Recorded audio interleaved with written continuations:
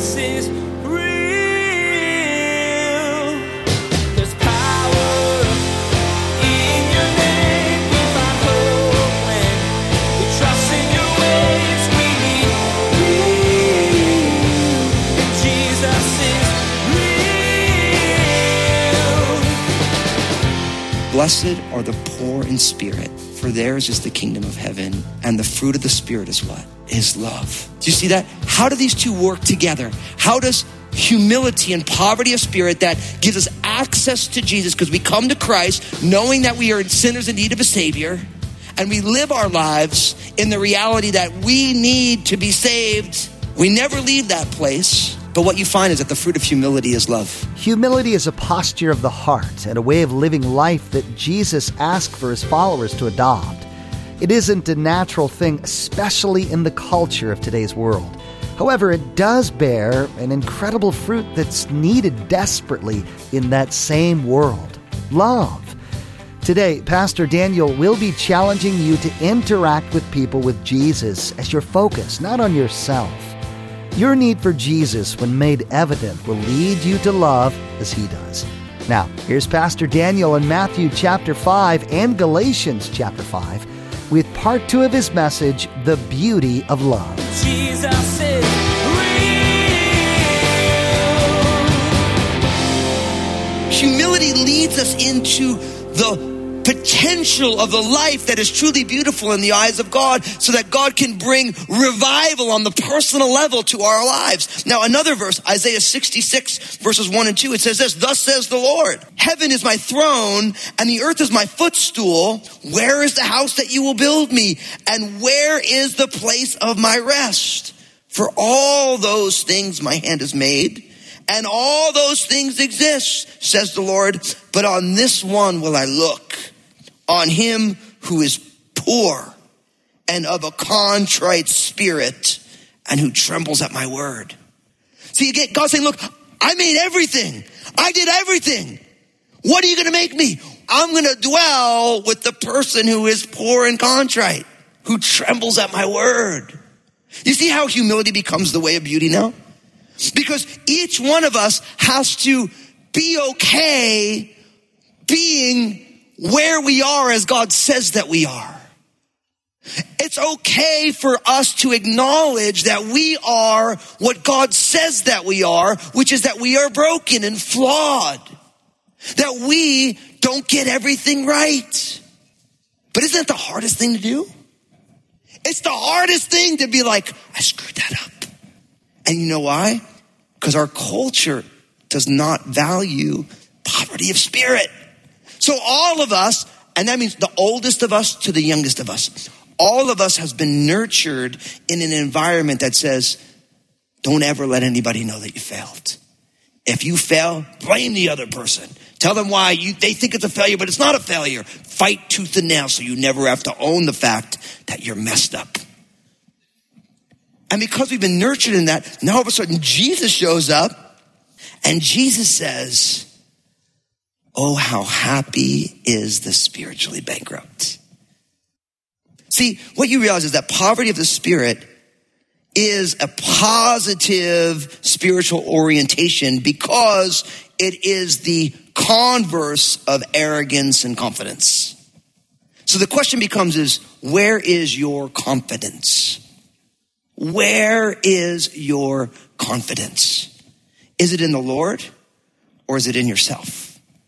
And right there, that's where poverty of spirit comes into play. Now, what's beautiful about this idea of poverty of spirit is that it's available to all of us. Like, here's the thing. For the person in this room who is the oldest, you actually have the most data to support the fact that you're messed up. Like, how cool is that? Like, the person who's been in Christ the longest, you have the most data to show you that you are spiritually bankrupt. Because you know what the thing is? If you're honest about your life, no matter who we are, all of us on our best day is still completely jacked up. Now listen, we come to Jesus, and when you come to Jesus, you're messed up in all these ways, and Lord willing, you're not still doing the same things you did when you came to Jesus. Like I remember when I came to know Christ, like I was struggling with drugs and fornication and uncleanness, and I was really, really, really, really, really obnoxious. You're like, you're still working on that, Fusco. Anyway, you know what I mean? Like you have all these things that you're working on, and it's all real. Now, praise God, now I'm not doing drugs, and I'm not doing anything with anybody other than my wife, you know, and all these things, and all these things get clean, but I still have other things to work on, right? But the thing is the reality that you still have something to work on, that reminds you that, listen, I'm still a learner. I'm still on the first step. Does that make sense?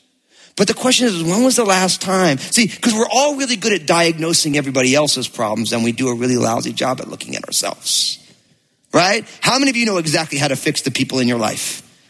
Go ahead, everyone raise your hand. I know it's true. Everyone's like, I know how to fix them. I know what they need. But it's so hard because poverty of spirit is not, I know how to fix everybody. Poverty of spirit is, I need Jesus to fix me. And when we are willing not to want to be right, but to walk in what is right, now all of a sudden we begin to say, Lord, I need you. Poverty of spirit.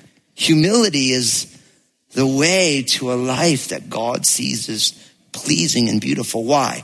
Because blessed are the poor in spirit, for theirs is the kingdom of heaven. I could say it this way. Humility gives you access to Jesus. See, without humility, you actually have no access to Jesus. Now remember, what we're saying here is not that you need, like I'm not saying you all need to become humble. I'm saying that if you're in Christ, your identity in Christ, you are already humble.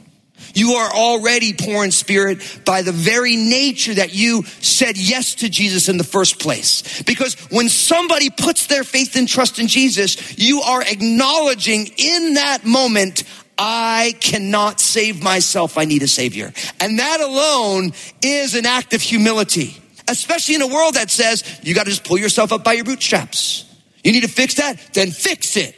Right? That's our culture. Our culture says you can fix anything that you need to fix, but you can't fix everything.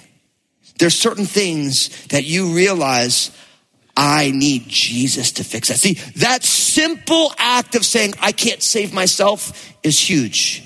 You know, it's funny. Like I didn't grow up in the church and I grew up in New Jersey. And so all of my friends are those like classic, like Northeast people, which means no one has a problem telling you what they think. Especially if they think it's going to rub you the wrong way, they especially tell it to you.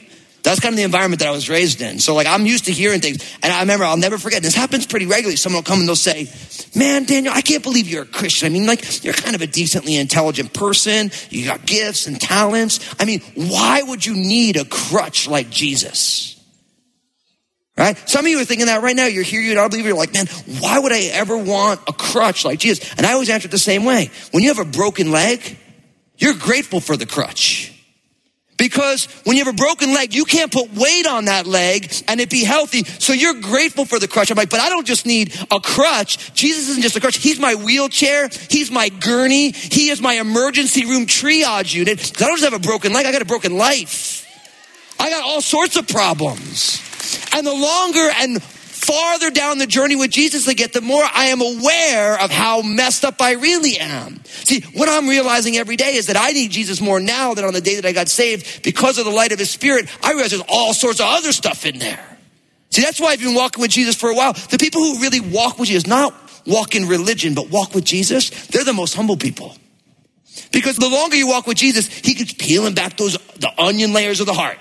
You know what I mean? It's like, first layer is like, man, you're all messed up. You need to get saved. Like, I get saved. Lord, I'm giving you my life. And then the next thing, it's like, well, yeah, you're really judgmental. Oh, you know, you realize you really don't love anybody. Oh, you know, and each step of the way, the next layer gets pulled back. The next layer gets pulled back. The next layer gets pulled back. And finally you just say, Lord, on my best day, I am radically in need. I'm radically in need.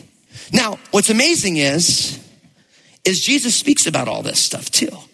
So I want to read to you from Matthew chapter 9, verses 10 to 13. This is one of those verses that I realize that I'm here talking at Crossroads. We have all of our campuses and people online and TV and everywhere. So I realize that a lot of us are already followers of Jesus. But the problem for many of us who are followers of Jesus is that we are falling into the very trap that the Pharisees in Jesus' day fell into. We know the word. We like the word. We're seeking to follow the word. But in our knowing the word, liking the word, seeking to follow the word, we're missing the heart of God. Right? Because that's what the Pharisees did. The Pharisees were so religious that they missed God's heart in the midst of what was going on. Now listen to this. It says, now it happened as Jesus sat at the table in the house that behold, many tax collectors and sinners came and sat down with him and his disciples. And when the Pharisees saw it, they said to his disciples, why does your teacher eat with tax collectors and sinners? And when Jesus heard that, he said to them, those who are well have no need of a physician, but those who are sick. But go and learn what this means, that I desire mercy and not sacrifice, for I did not come to call the righteous, but sinners to repentance. See, what happened was Jesus invited Levi, Matthew, the person who was inspired by the Spirit to write this gospel that we're studying, right? And Matthew was a tax collector. So Matthew invites Jesus to his house, and all of Matthew's friends are not the religious people because he was a tax collector. So it's all these, what the Pharisees would call seedy characters, right?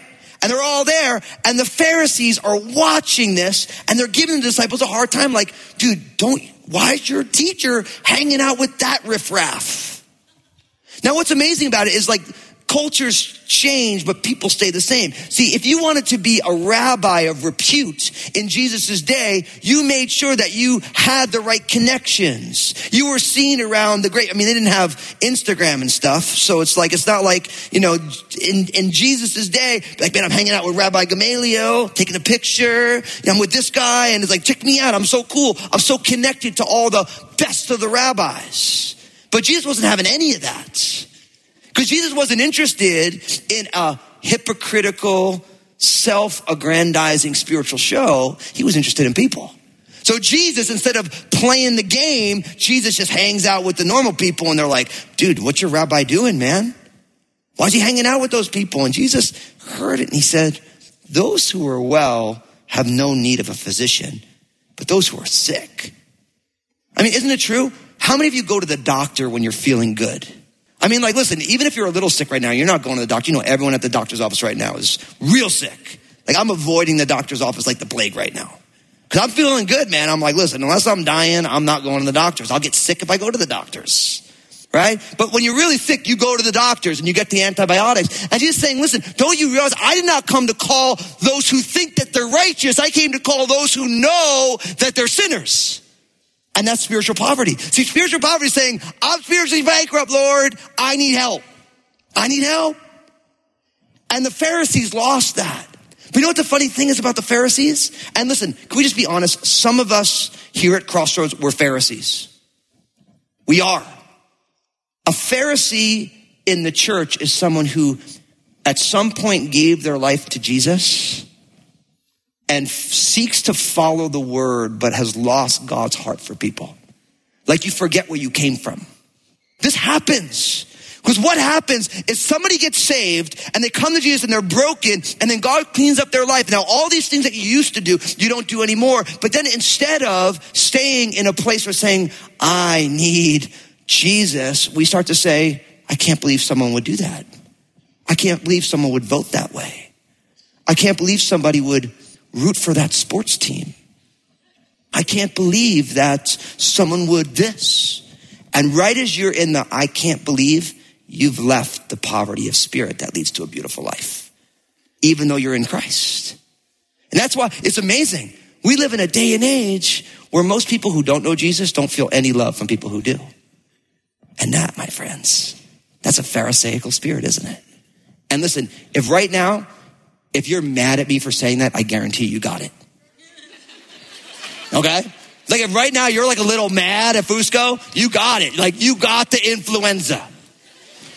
You got the Pharisee bug. You just need to say, Lord, I need some poverty of spirit in my heart. See, what happens is it's so easy for us to leave that place once God starts fixing our lives up. See, but what's beautiful is Jesus. Listen to Jesus in Matthew 11, verses 28 to 30. It says this, come to me, all you who labor and are heavy laden, and I'll give you rest.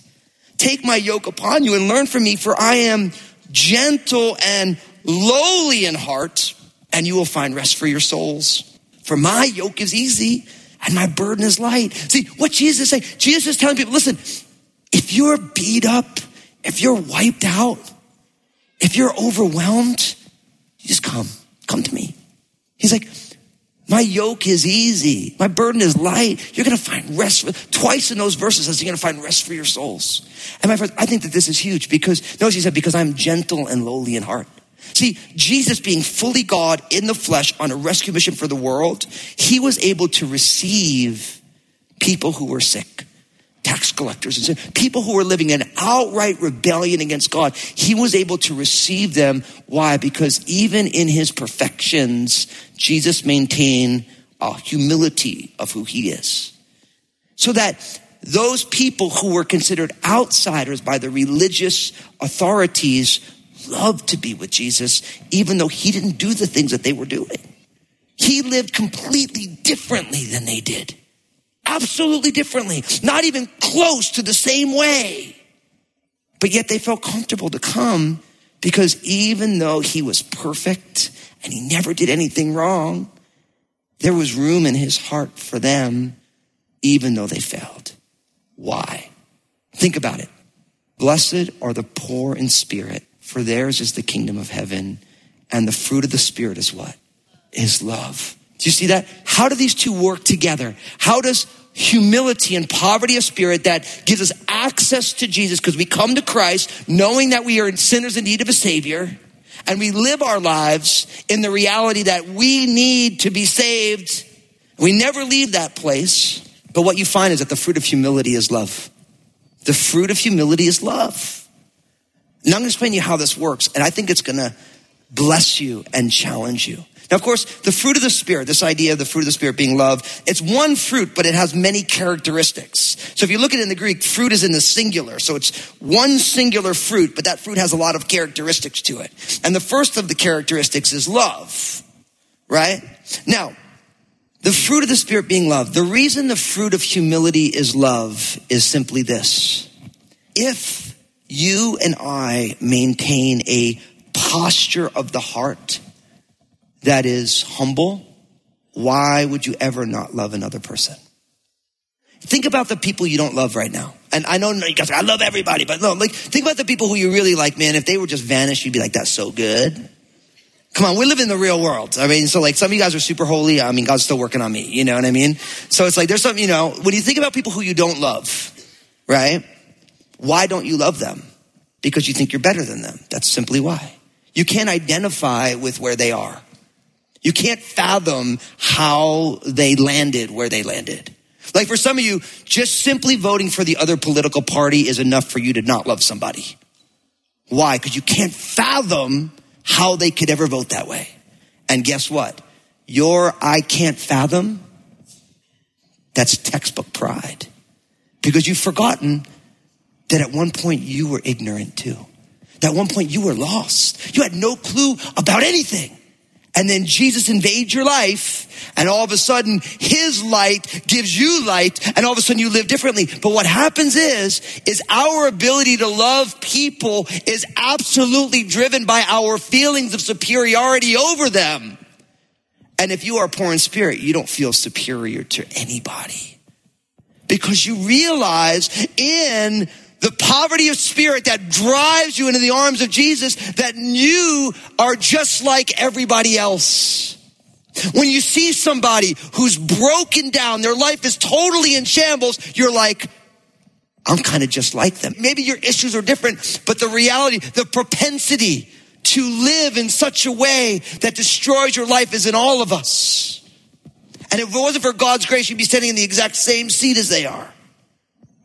See, humility teaches us that we're all the same, but the details are different.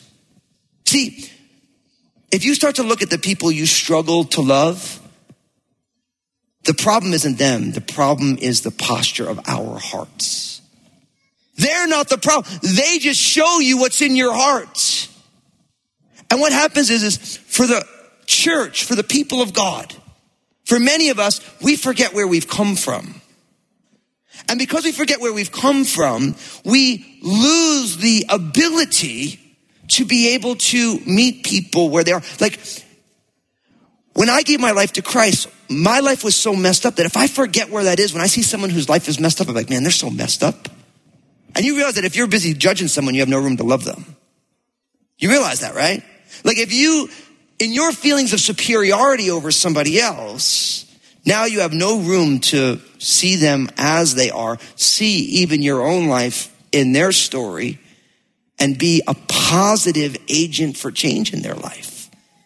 Now, what I'm not talking about, because when you start talking this way, people are like, okay, so we're just going to love everybody and we're not going to be serious about sin. That's where this goes. But that's not what I'm talking about at all. Because you realize that if you have true poverty of spirit and you notice somebody who you love, who their life's broken down, you know what you do? You love them enough to talk to them about it.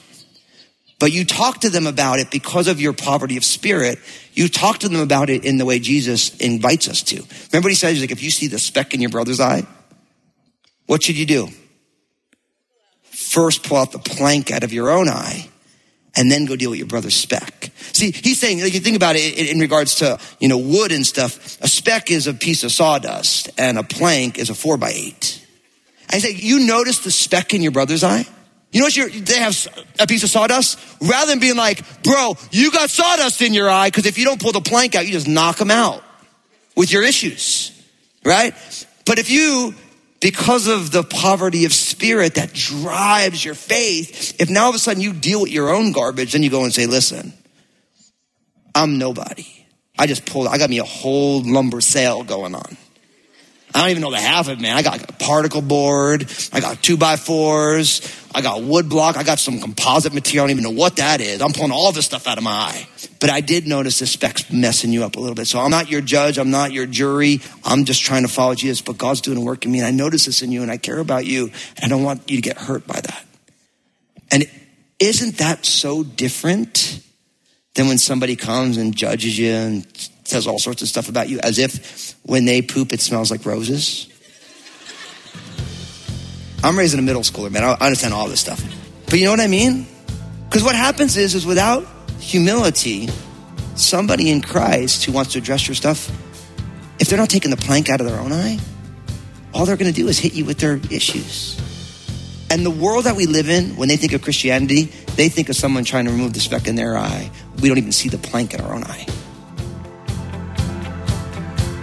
Jesus is real. You're called in love to share the truth of the gospel with everyone. That comes with confronting the sins of others, however.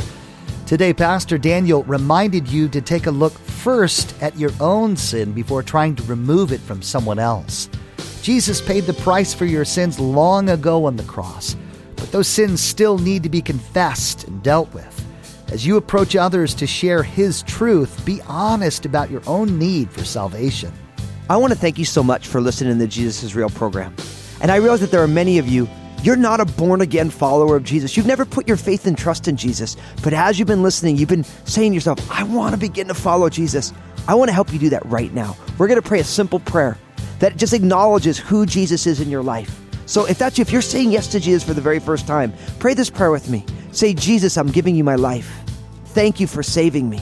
I believe in you, your life, your death on the cross, and your resurrection. Forgive me of my sins. Fill me with your Holy Spirit. And I ask it in Jesus' name. And we all said together, amen. For those of you who just received Jesus as your personal Lord and Savior, I'm so excited for you. I want to know that you did it, though, because I want to help you take your next steps with Him. So pull out your mobile phone, text the word SAVED to 51400, SAVED to 51400, and my team will get in touch with you. We want to get some more resources in your hands to help you on this journey.